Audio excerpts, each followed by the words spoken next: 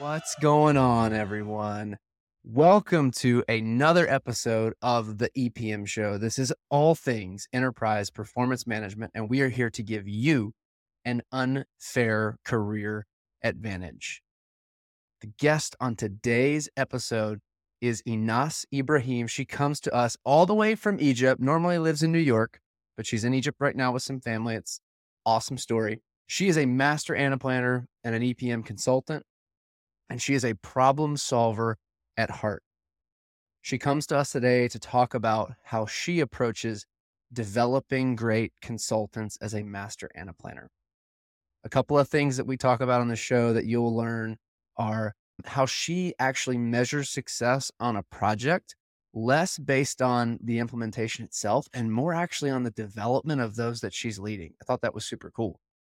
And she also talks about how being a great consultant goes beyond just your technical skills, but it's dependent upon your human skills as well. And then she has some really interesting takes on the role of a Master Anaplanner in the ecosystem and how she balances that between her actual project work and adding that value to the ecosystem.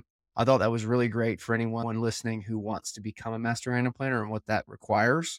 And then the other thing that she talks about is how to build a culture of learning and development at a consulting firm. And she shares some very practical, very specific examples on how she's approached that in the past. And then this one was really good. It was one of my favorites, the difference in training and development and why it is important to recognize the difference between the two and use both of them.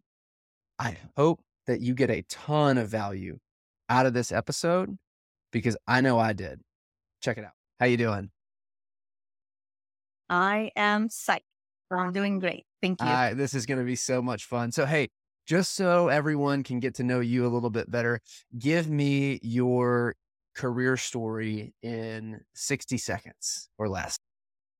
Okay. So at the core, I am a problem solver. That's really what it always comes down to. When I worked at the beginning of my career in programming, SQL and Java and object-oriented, I was still solving problems. I went to business school. I added to that core of problem solving, like a layer of business as well, and worked in finance for quite some time. Then we slapped on another coat of Anaplan on top of that. And that's where I have been for the latest few years of my career. I've been in the Anaplan space. But I've worked, as I said, in programming. I moved to working in finance with entrepreneurs and VC companies. Then I met Anaplan, and I love it because it kind of merged my two careers, the programming with the business.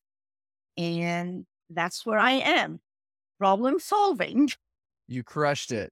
And I love that it was love at first sight with Anaplan. That's amazing. So, hey, real quick, we always like to ask a fun question as well. So my fun question for you, because I know that you are in Egypt right now. So tell me your favorite place to go in Egypt. Okay, so I'm from New York, for those who know me, but I have been in Egypt, where I am from, where all my family is, for the past few months. I've been chilling. My favorite place to go in Egypt is by far the North Coast, like the beach, the Mediterranean beach. There are like tons of resorts there. And I try to spend as much time when I'm in Egypt just chilling there. Really. Sometimes I go to the Red Sea as well. You can tell I'm a water person, but my love is always for the Mediterranean. Let me ask you this, because to be honest, this is more of a selfish question now, because Egypt is like my dream vacation. I'm a scuba diver, and I love doing it. And so like, I want to go dive in Egypt. When someone asks me what's your dream vacation, scuba diving in Egypt, it just is. But like, I can dream come true. I know, exactly. So what is it about the North Coast specifically that you like? It's a very silly answer. And honestly, people have been asking me about it a lot here when we're deciding where to go. And it has to do you taught me, when we were children, whenever you think about the sea or something, it's always that there are waves and there's that sound where the wave crashes. Okay, to me, that is the ocean, that is the sea. The Red Sea doesn't have that. The Red Sea is more of a calm water. So, honest to God, that's the only reason why I like to go there. I sit, under the umbrella. I close my eyes and I just listen to the waves crash, and I'm happy. That sounds so much fun. And I would love to spend the rest of the episode talking about the coast of Egypt and scuba diving and all these things. Let's dive in to EPM. I Okay. know one of the things that you're passionate about as a master Anaplanner, one, the technical side, obviously you've reached that level. But another thing I know you're passionate about is developing truly great consultants. So from your perspective, what does it take to develop a great consultant? Okay. First and foremost, you need to have two parties that really want to do this. You need to have someone who really enjoys and wants to transfer knowledge and everything to others. But also, in order for this to work, you need that consultant to be open and also very excited about learning and developing. Other than that, that is kind of like the beginning. Now, I have done a few couple of things during my career to develop other consultants. I'll tell you the reason for this. Why am I focused on this maybe more than becoming more technical or that path? Um, at some point of my career, okay, I'm a master Anaplanner. People hire me for my technical expertise. I design good models. I run projects. Great. Okay. Now I need to do something else to define my success on a project. It's no longer enough to be, oh, yeah, I did a great design and we finished on time. No. And that was between me and myself, honestly. I decided that the way I'm going to measure my own success on the project is by the people who worked with me. Have they become like better? And now they go on another project instead of being a junior, they are a senior or can take more responsibility. So when that happens, I'm like, yes, I kind of achieved that goal. So that's where my personal passion comes from. Okay. I try to apply that whenever I go. And the concept that I have is it's not only technical. Anaplan does a great job in providing technical training to people, for example. But in order to be a great consultant, it takes way more than this. What we call human skills. I'm not going to use the word soft skills. Human skills, and my apology to any robot who's listening. Okay, it takes communication skills, interpersonal skills, and all of this is what we can actually put in the basket of a good consultant. More often than not, the consultants themselves, especially at the beginning of their career, they worry way too much about becoming savvy technically. And I admire that. You have to be at that point. But they neglect developing the other part of their consultant personality. And that's where, when I am like a people leader or a consulting manager, or I try to push my team to think about that. One of the things that I was thinking about as you were talking about how you measure success on a project is, did the people who work with me get better? This guy, he's a leadership coach. His name's John Maxwell. He's written like a ton of books. One of his books is called The 5 Levels of Leadership. And in this book, the 5 levels are: level 1 is position. So you have a position of leadership because you are the certified master Anaplanner. Level 2 is relationship. You have a relationship with them so that they trust you enough to follow you. Level 3 is results. People follow results. But level 4 is reproduction. It's not just like you can produce results, but it's that you can produce people who can produce those same results. Tell me a little bit about what you think the role of a certified master Anaplanner is in the ecosystem when it comes to developing others? It's really not an obligation. So, I mean, what I'm about to say, it's not mandatory that a person does in order to become a master Anaplanner. But here's the relationship. In order to become a master Anaplanner, you have to have great and deep knowledge about Anaplan. But then in order to keep that certification, you have to contribute in multiple ways. People who are master Anaplanners will probably know what I'm talking about. You have to write articles, you have to answer questions, you have to be on events. So you have to actually give back to the community in order to maintain your status as a master Anaplanner. I chose to become a master Anaplanner so I can have a platform where I can do more of what I was already doing, which was being very active on the community, answering questions, mentoring people. That allowed me to just do more of what I already like to do. Anaplan just established or re-established a new program called Community Boss. And they picked the people to become like, I think was 12 to 20. I don't know. Man, I have to check. But they picked them. And in order to, continue to be a community boss, or actually before you accepted that position, it was known or it was presented that you will have to be giving back to the community. You will have to be mentoring others, teaching others, and things like that. So I think not ignoring that part of the ecosystem is important, and Anaplan is doing this right now.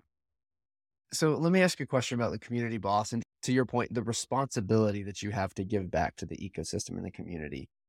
As a certified master Anaplanner, I'm also going to go out on a limb here and assume that you're pretty busy when it comes to the technical side of Anaplan as well and delivering on engagements. So from a personal productivity and impact time management perspective, how do you make sure you're carving out time to effectively reinvest in the community? Not just check a box, but effectively do it. How do you manage your schedule? Because I'm thinking about this from the lens of some of our audience of EPM professionals who want to become master Anaplanners. Maybe they have a concern around, well, I feel like I'm already kind of tapped to capacity. It's in the COE that I'm leading or at the consulting firm where I am. Like, how does someone protect their time and manage their schedule to be able to make sure they can do that? A lot of master Anaplanners choose to let their certification status lapse because they don't have the time to do exactly what you were just saying. And perhaps without you knowing, you touched on a very important point that I wanted to highlight in today's show, which is in order to develop a good consultant and in order to train people and grow your human capital asset, the concept of giving 40 hours a week to the client, and that is the measure of your success, is in the way of doing this. That we have to figure out something to do in order to allow for someone to learn more, to give back more, and at the same time work and give at least 40 hours to the client every week. So is there like a magic formula? No. And if I'm being completely honest with you, when I'm busy on projects, then I sit on the community for like an hour or two during the weekend. Really, that's what I do. When the project is not very hot, and I don't remember when was the last time I had a project that wasn't like very busy, then I could carve. Like, Windows, I think they have this automated thing where they block 2 hours of learning during your week. I try to do something, in a time block. Sometimes it works, sometimes it doesn't. one of the things I love that you highlighted was around the consulting firm, maybe changing their definition of success. Abraham Lincoln said this. He said, if you give me 6 hours to chop down a tree, I'll spend the first 4 sharpening my axe. And so to become an effective consultant, like part of that is the sharpening piece. Like you have to take time to sharpen yourself. So when you show up for your next engagement, you're better than you were before on your last one. Yes. And it is more of an art than it is a science, because when projects need to get done, they need to get done. So I guess my question for you then is, how do you create a culture of development within an EPM consulting firm? Okay, good. And I have actually examples of some of the things that we've done. I created an onboarding checklist for Anaplan. At Slalom, we have very comprehensive onboarding process for their employees, but I created one for the Anaplan consultant that tells them what exactly do they need to do, what bookmarks, like Anaplan bookmark pages that they have. And one of them, for example, was the update. Anaplan comes in with a product update every month, I believe. And we were expecting the consultants to go in and watch the recording or get the summary or whatever. But a consultant is a consultant. So a colleague of mine actually used to summarize the product update and post it on the channel for everyone to know. Another thing that I did, I used to have an hour meeting with my team every month. And we would do different things. And maybe we get to talk about some of these different things that we would do. But one of them was for somebody to either volunteer or voluntold, like my boss, Ryan, used to say, to take a new functionality or something that they learned and explain it to the rest of the team. And we do this in a rotating fashion. So you're saving time. You're not asking 8 people to do the same thing, and maybe or maybe not, they will do it.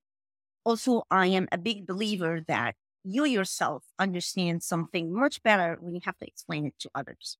So that's one of the tricks that I used actually in order to kind of keep the team abreast on what's going on. That's funny you mentioned Ryan. We actually had him on the show. I don't know if you happened to catch that episode, but yeah, he's fantastic. So what's highlighted there for me between the onboarding approach that you have specifically for an Anaplan consultant, as well as your hour connects with the team, really 2 things. The first is your team at Slalom in the Anaplan practice, you created systems to develop people. You created systems that people could come into, that if they walked through the system and engaged with it, it would generate a certain result, which was development, and people would be improved. And then the second thing I love that you did is you talked about when you booked an hour of time for the team, you stayed true to what that hour was for, which was development. Because it's easy when you book an hour with your team. Like we talked about this recently, Blake and I, how it's easy for us to block an hour and then we just talk about, well, the engagements that we have in the pipeline and like the actual work that we're doing, instead of saying, no, we block this hour for development and for growth, and we're going to stay disciplined to that. I'll tell you what else, we did in that hour. I had so many activities and I put it on Teams, and every month, like a person would pick one of the activities that they will present. So it wasn't me who is sitting for an hour talking to the team. Remember when I told you both parties need to be invested in the relationship? And some of the segments that we had that we had to choose from was summarizing a book, and a leadership book or a consulting book, or reading the summary and then coming back to the team and explaining the gist of that book. Another segment was to take a quote, a leadership quote or something, and to lead a discussion about it. Some of the quotes were about, what a good leader is, or how to face difficult at times. Adam Grant was my source for getting most of these quotes. I love it. I think some of it sometimes resonate with what's happening. So we get that and we discuss it. I also had a list, like I kept a running list of books that I think the team should read. Some of them about, presentation skills, some of them about leadership, communication, and whatnot. When I asked someone to present, okay, the deal was they will accept my one-on-one evaluation for them later on the way they present it, because presentation is a skill that consultants need to do. So an ideal thing would have been, let's practice, you presenting to me a sprint or something. But if we don't have the time for this, let's just do small pieces.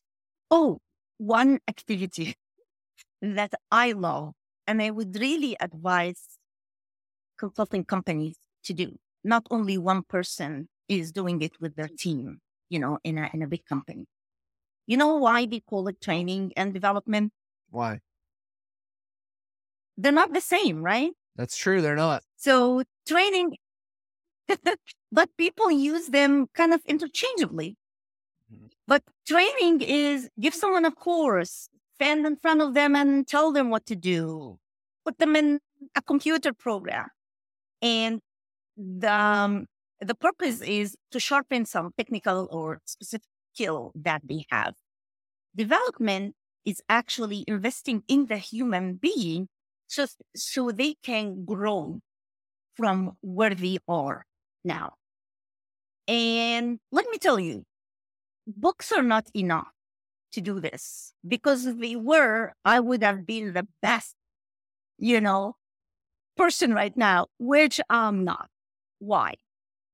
Because you need to practice these things. It's more in the situations, not in what you read in a book or heard in a podcast. So I would get these situational exercises from the internet. And it's more like what you would do in this situation, and spark a discussion with the group. I think that's very important. And if we're talking about one thing that companies could do right now is to invest in more of these situational simulations. Yeah, I love that you bring up the difference in training and development. Training is, what I heard is increasing your knowledge base, and then development is learning to grow and become more precise and effective through execution and through repetition. And sometimes it's through making mistakes, right? That's where development comes, as a result of making mistakes and figuring things out, and having a culture where people are allowed to take smart risks. Like, development comes from stretching, getting out of our comfort zone. So we should always be slightly stretched beyond what we think we can handle, right? You want to kind of expand and contract when folks are developing. I love that. Hey, this has been absolutely amazing. I think it's one of the most practical, some of those practical insights that we have seen on the show when it comes to developing great consultants. So thank you for that. I'm going to get you out of here on this one last question. You are a certified Master Anaplanner. You've been in the consulting space for a while. What is your next BHAG, or your next big, hairy, audacious goal that you're going after? It doesn't have to be work related, can be personal, but just what are you aiming towards right now in your life? Okay, can I circle back to the way you introduced me? Yes. When you said Einas is an EPM consultant. Yep. I love that. Because, as I said, I'm a problem solver. You put me in technology and I will solve problems. Whether that is using Anaplan on any of the other tools, I know that I am very immersed in Anaplan right now. But the idea is to kind of have it not so restricting. But that's aside. That I wanted to get that out before we finish. My BHAG I am a passionate reader. I read over 500 books according to Goodreads now. Yeah. And that genre that I used to read the most of, I kind of switch right now, was historical fiction. And I read everything that was written on, medieval times, World War One and Two. And my dream was always, hey, I'm going to take 1 month, 2 months vacation to tour Europe and kind of see all these spots where I read about in the books and things like that. But that doesn't happen. You can't take that much time from work and have money to spend. So I was working on, what do you call it? I'm sorry, for the agile. Scrum Master. Scrum Master, thank you very much. So I was getting the certification there, and I decided that I will apply to this big dream, and I will do it, but in sprints of 4 days to a week. So I jumped on last year and I went to Rome. Okay. This year I went to Greece, planning for the next time. So that is my big project, is kind of to visit all these places and connect with what I read about them. That is amazing. I love that as a BHAG, and I love your approach to it. So, hey, where can people find you if they want to connect with you outside of the show? I am on LinkedIn right now. They can get me easily on the Anaplan community. I write a blog right now, like a series about SPM and how we can, EPM and especially Anaplan, can help in scaling the operation manager's role in sales. So you'll find my blogs also on LinkedIn. And hey, if you know me, just, I'll answer. Vino. I love it. Einas, thank you so much for the time today. This has been amazing. Thanks for watching. Thanks for listening. Wherever you're consuming this, if it's YouTube, if it's Apple Podcasts, Spotify, we appreciate you. Make sure you're subscribed. We have a lot more amazing guests on the way, a lot more great content. We're doing our best to bring you value and have fun while we do it. We really want this to be a career advantage, listening to this show, and we want you to enjoy it. So it means a lot. Make sure you're subscribed for what's to come. And also, if you're up for it, it would mean a lot if you leave us a like, a comment, a rating, a review, whatever platform you're on. That really helps, and it gets us fired up when we see those. So I appreciate you guys. Find us on LinkedIn. I'm Blake Bozarth, my co-host Chad Pyke with a Y. Would love to connect with you there. Have an awesome day. See you next time. Peace.